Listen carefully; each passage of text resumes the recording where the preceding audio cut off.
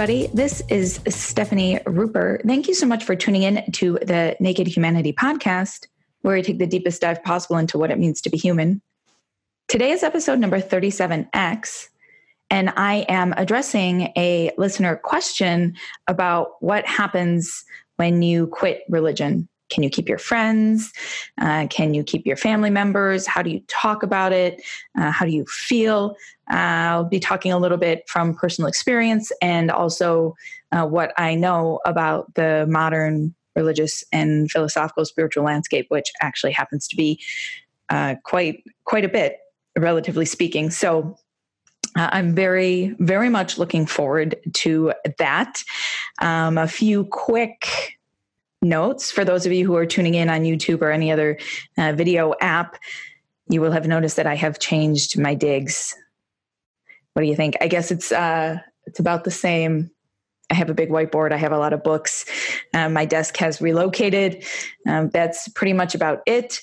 For those of you who have been following my saga by listening to my other podcast that I record with Noelle, I am now starting my final year at Oxford with my PhD. My thesis is basically done, and I am now working really diligently and quickly and excitingly on this book, The Age of Uncertainty, which I have been talking to you about at length. So things are exciting. And thank you so much for sticking with us. Another quick note before jumping in. We have a winner for the book giveaway. His name on Insta is Jay Griff. I haven't asked him what book he wants yet. I wouldn't be surprised if he had read most of the books on my list from his Instagramming, but very exciting. So thank you. Thank you so much for writing a review. If you want a free book, one of my favorites, a free book, all you have to do is write a review for this podcast, take a screenshot, and email it to me at stephanie@nakedhumanity.org, or send it to me on any other platform. That would be great as well. Okay, so let's talk about religion. Let's talk about Susie's question. I'll read you her question briefly and then share some thoughts on it. So Susie says, "Hi, Stephanie. Thank you for sharing your podcast and taking listener questions. I would be interested in hearing your thoughts on, quote, deconversion.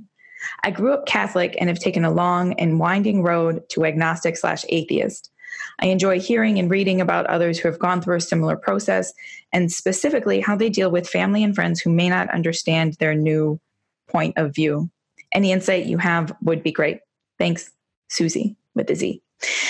Okay, Susie, this is actually, I think, a hugely important question, and I'm not surprised that it was the first one I received when I reached out to the audience and said, hey, you know what, I'm definitely going to make the effort now. I think I have enough listeners who are engaged to be able to turn my second episode every week into one that is about listener concerns. So I'm actually very, very unsurprised that the first question was about changing or losing your religion. This is something that a huge, huge amount of people have been going through. There's a somewhat famous, especially in the academic world, institute of sorts called the Pew Forum, PEW Forum, that does really, really big surveys, high quality surveys of Americans, and specifically and importantly for us here, about religious life, and has been tracking ways in which Americans are religious and political for many decades now. And the Pew Forum surveys have been demonstrating that the number of Americans who identify as nuns, N-O-N-E-S, on surveys, that is no religion, none, has been increasing reasonably steadily for quite some time. Now, there are also people, however, moving out of the nun category into religions. People are basically just sort of jumping all over the map in terms of the religious and spiritual landscape in the West and the States specifically. So this is totally unsurprising, very, very common, a very interesting trend also, however, within the nuns is that the proportion of Americans who report experiencing awe or wonder at the universe has grown. And it has also grown within this subset of people who do not identify with a particular religion. And isn't that just interesting? There are people have sort of, I think we've seen a trend of moving from traditional religion to hating, sort of totally throwing all religion out the window, the baby and the bathwater, it's gone. We've seen that. And then now people sort of realize that they did throw the baby out with the bathwater indeed. And maybe there's something there worth holding on to in a number of different ways. Some people leave a religion, leave a practice, and then realize that there was something about the community that they found valuable. And so they keep going to church, even though they don't hold on to specific beliefs or rituals or practices. That's one way to do it. Another way is to leave a religion entirely, discard all the faiths, discard the community, but maybe seek out a new community that is as secular as you are, that focuses on spiritual journeys more so than answers. And of course, another path is to just sort of craft something all your own, practice your own spirituality, whatever that means. If that means meditating, doing yoga, going dancing, like I like to do, engaging with the world in some sort of naturalistic, you go on nature hikes and you feel some sort of spiritual connection with nature. All of these things are valid ways to sort of enact what I think of as a very intrinsic part of our humanity. We are ineluctably spiritual in a certain sense. And there are ways to hold on to these things while your religious life changes shape. So far as the history of religion goes, we once existed in a world, and forgive me if you've heard me say this before, because I talk about it all the time. Humans once existed in a world in which everybody, literally everybody that you knew, believed, generally speaking, the same thing that you did. You had the same sets of gods. You had no reason to question these sets of gods. And this changed shape and became more complex as societies developed and began encountering more and more different beliefs and monotheisms, and people started claiming that their religion was better than everybody else's. These things happened, but it really wasn't only until the last 100 years or so that in America and the quote unquote West generally, we see this big shift from people generally believing in a certain framework and adhering to a certain framework, even if they're practicing it in various ways, into a world in which nothing is the default. Atheism is the default. Secularism is the default. Usually in the study of religion, we talk about it as humanism being the default, which is humanism is basically we like to be good people. We think people matter and we want to take care of them. And that's kind of spiritual, but there's no other beliefs attached to that. That's humanism. And that's sort of the bedrock of this supposedly secular American pursuit of happiness thing that we're all up to. So we've moved into this being the default, and then you sort of exist in a soup where you can choose your own adventure story religion. And this means, that sometimes you grow up in a very devout home. Maybe you grow up in an evangelical community. Maybe you grow up in a very devout Catholic community. I know many people who grew up in devout Catholic communities. And so you're told that this is the truth, but you also know that you exist in a world in which other options are abundant. Other people believe lots of different things. And you either have to defend your faith against those things or let your faith be challenged. And then when your faith is challenged, you can either choose to hold this challenge and this doubt as a part of your ongoing faith, or you can step outside of it. So I did my master's degree in seminary. I went to the Boston University School of Theology, and it was probably the most important thing that I have ever done in my life. Well, that's a bit of a hyperbolic statement, but it was extremely important one thing that I experienced firsthand, or maybe seconds, I watched so many people go through it, so many of my closest friends, was here were these people who are deeply concerned with religious questions and ideas and meaning. And they're learning that these very rigid beliefs that they grew up with, even beliefs like being gay is an offense against God, they're learning that these things might not be right. And they're learning that maybe there isn't a heaven and there isn't a hell, at least not how they were traditionally taught. They're learning that maybe they don't believe in any sort of life after death. They're questioning the resurrection. They're questioning Jesus and miracles. They're questioning the 10 Commandments. They're questioning the Bible and who wrote it and how it was written. Because just to be clear, the Bible actually, almost certainly, although I'm leaving room open for alternative answers, the Bible is almost certainly not the written word of God, but was rather a bunch of accounts handed down throughout time about Jesus's life, about the disciples, about this movement, and recorded by various people. And this is especially true, this sort of format of the holy books, especially true of the Hebrew Bible, as it was much older, actually, than the New Testament. And so these stories are cobbled together, oral tales almost. And so anyway, I had so many friends that had to deal with what to make of these things. And I was fortunate. This Boston University School of Theology is a school that really doesn't shy away from science and doesn't shy away from biblical criticism. It doesn't shy away from these very important questions of how do we hold space for our faith and the communities to which we once belonged, while at the same time being responsible to these questions about religion and science. And it's all very beautiful and very, very important.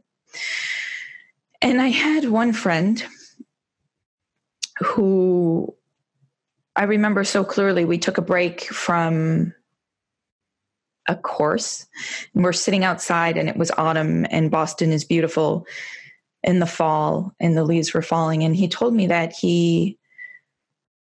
when he changed his faith, when he let go of what I would call the metaphysical worldview, right? When he let go of the specific supernatural beliefs that he always had about God creating the world and making it for humans and all that sort of stuff, when he changed that, there was this sort of sacred layer that shimmered everywhere he looked. And when he stopped believing in that, his sacred layers sort of went away, and he didn't see the world through the same sort of rose-tinted glasses. But he's still got a degree in divinity, I believe. He got a master's in divinity and really cherished his upbringing and what he learned from it, and was able to sort of find a new way for the world to shimmer, even if it didn't necessarily have some of the same tenets or even comforts that his old worldview once had. And that's a part of why I do this podcast.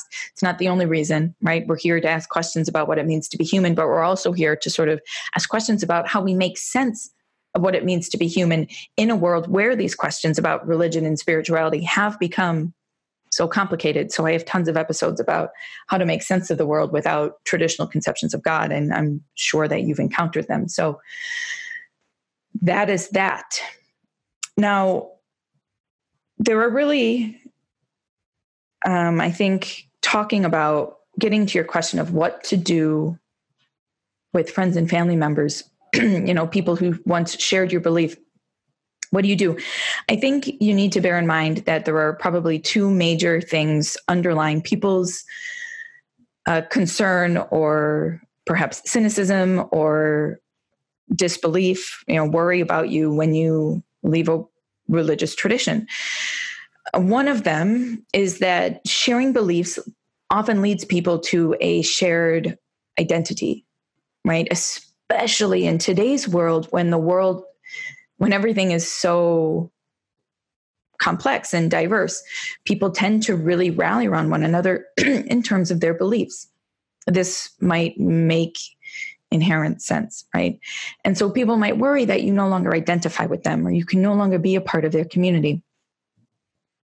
One thing you can do, of course, is take what I earlier described as an approach of still seeing value in your religious community, And you can turn these very literalistic beliefs that many people in your community probably shared about guilt and Mary and Jesus and heaven and hell, and you can learn to relate to them in a symbolic way, right? So you could think, okay, so I don't actually believe physically that the resurrection happened, but I do understand how the resurrection or the incarnation or what have you can teach us beautiful things about being reborn after periods of death in your life, for example. Redemption in face of your sins. You can view the incarnation not in terms of a literal embodiment of God in humanity, but rather the shared divinity of all creatures, because we all have the same element of sacredness in us. Like, these are some ways of relating to traditional Christian beliefs without the metaphysical supernatural layer, but rather in what I would call a symbolic way. And then you can still participate in this community to some extent. And as to whether you share these symbolic beliefs with the people who are worried about you is, of course, up to you. You know, it's completely up to you. Of course, another element, and I think a pretty prominent one, is that when you lose a belief, say, faith in your salvation through Jesus Christ or the Trinity, if you don't believe in that anymore, and the people you know, the people you love, really believe that that is key to your salvation and to being able to go to heaven or whatever, yet they might be worried about you. In this case, something that you can say to them is, well, I have my own personal relationship with God or the universe, and I'm doing what I think is best for me, and I'm glad that you're doing what you think is best for you. But maybe, should God exist in the way that you think God does, maybe God is with me on this path or understands this path that I'm taking. You know, may your God, your mother's God, your father's God, whoever is believing in some God, Susie, friends, their God might be able to understand why you choose to be an atheist. You know, they might understand why you choose to be agnostic, and they might still let you into heaven, right? And just because you don't believe in a certain divine thing doesn't mean that you're a bad person. And so if the considerations that Peter or Paul or whoever is sitting at the gates of heaven has for who gets in and who doesn't, if you're still living a really moral life, if you're still trying really hard to be a good person, right? Because we are all sinners, but we try. If you're still trying to be a good person, then yeah, maybe you could say to them, like, look, I might not have these specific beliefs, but if you happen to be right, I very well might still be, I still might be really chummy with Jesus or whatever, because I'm trying really hard to be a humble and to be a good and to be a service-oriented person. I just cannot, because of what I have learned about science or what I've learned about the church or whatever, because of X, Y, and Z reasons, I simply cannot believe the same things. And so I think, well, that gives you some options for how you might talk about this and live with this in your community. I would love to hear from you, Susie, or anybody, about your experiences more specifically, what people have said, what you're dealing with, if you're trying to negotiate just getting by with Christmas and Easter. You know, of course, you can always still go to church if it makes people happy, you know. More specifically, what's going on for you, I would love to hear about it. I'm going to get going because we are up on time, but I'm very excited to be back with more listener questions next week. And I have an amazing guest on for episode number 38. Seriously, do tune in. It is one of the most enlightening conversations I've had about the fabric of our society and democracy, and can we save it? You know, we talk about trust. And how distrusting we have all become, which is just very fascinating. So do tune in next week. Do send me your questions if you have any. I would love. I have created a way for you to submit questions anonymously because I know these kinds of questions can be very personal. So if you go to stephanieruper.com/form or nakedhumanity.com/form, Or if you follow me on Instagram, click on the link in my profile and there will be a little tab that says submit a question. These are all ways that you can fill out a little form and submit a question to me anonymously. You can also, of course, email me at stephanie@nakedhumanity.org. If you so want, that would be another way to get a question to me. So very excited. Thank you so much for tuning in. Thank you so much for everything. You are a fantastic audience, and I am very excited to be growing with you. So do take care. I am Stephanie Ruper. You know where to find me: Facebook, Instagram, and Twitter at Stephanie Ruper. Get at me with any questions. Thank you so much for tuning in. I will talk to you next week.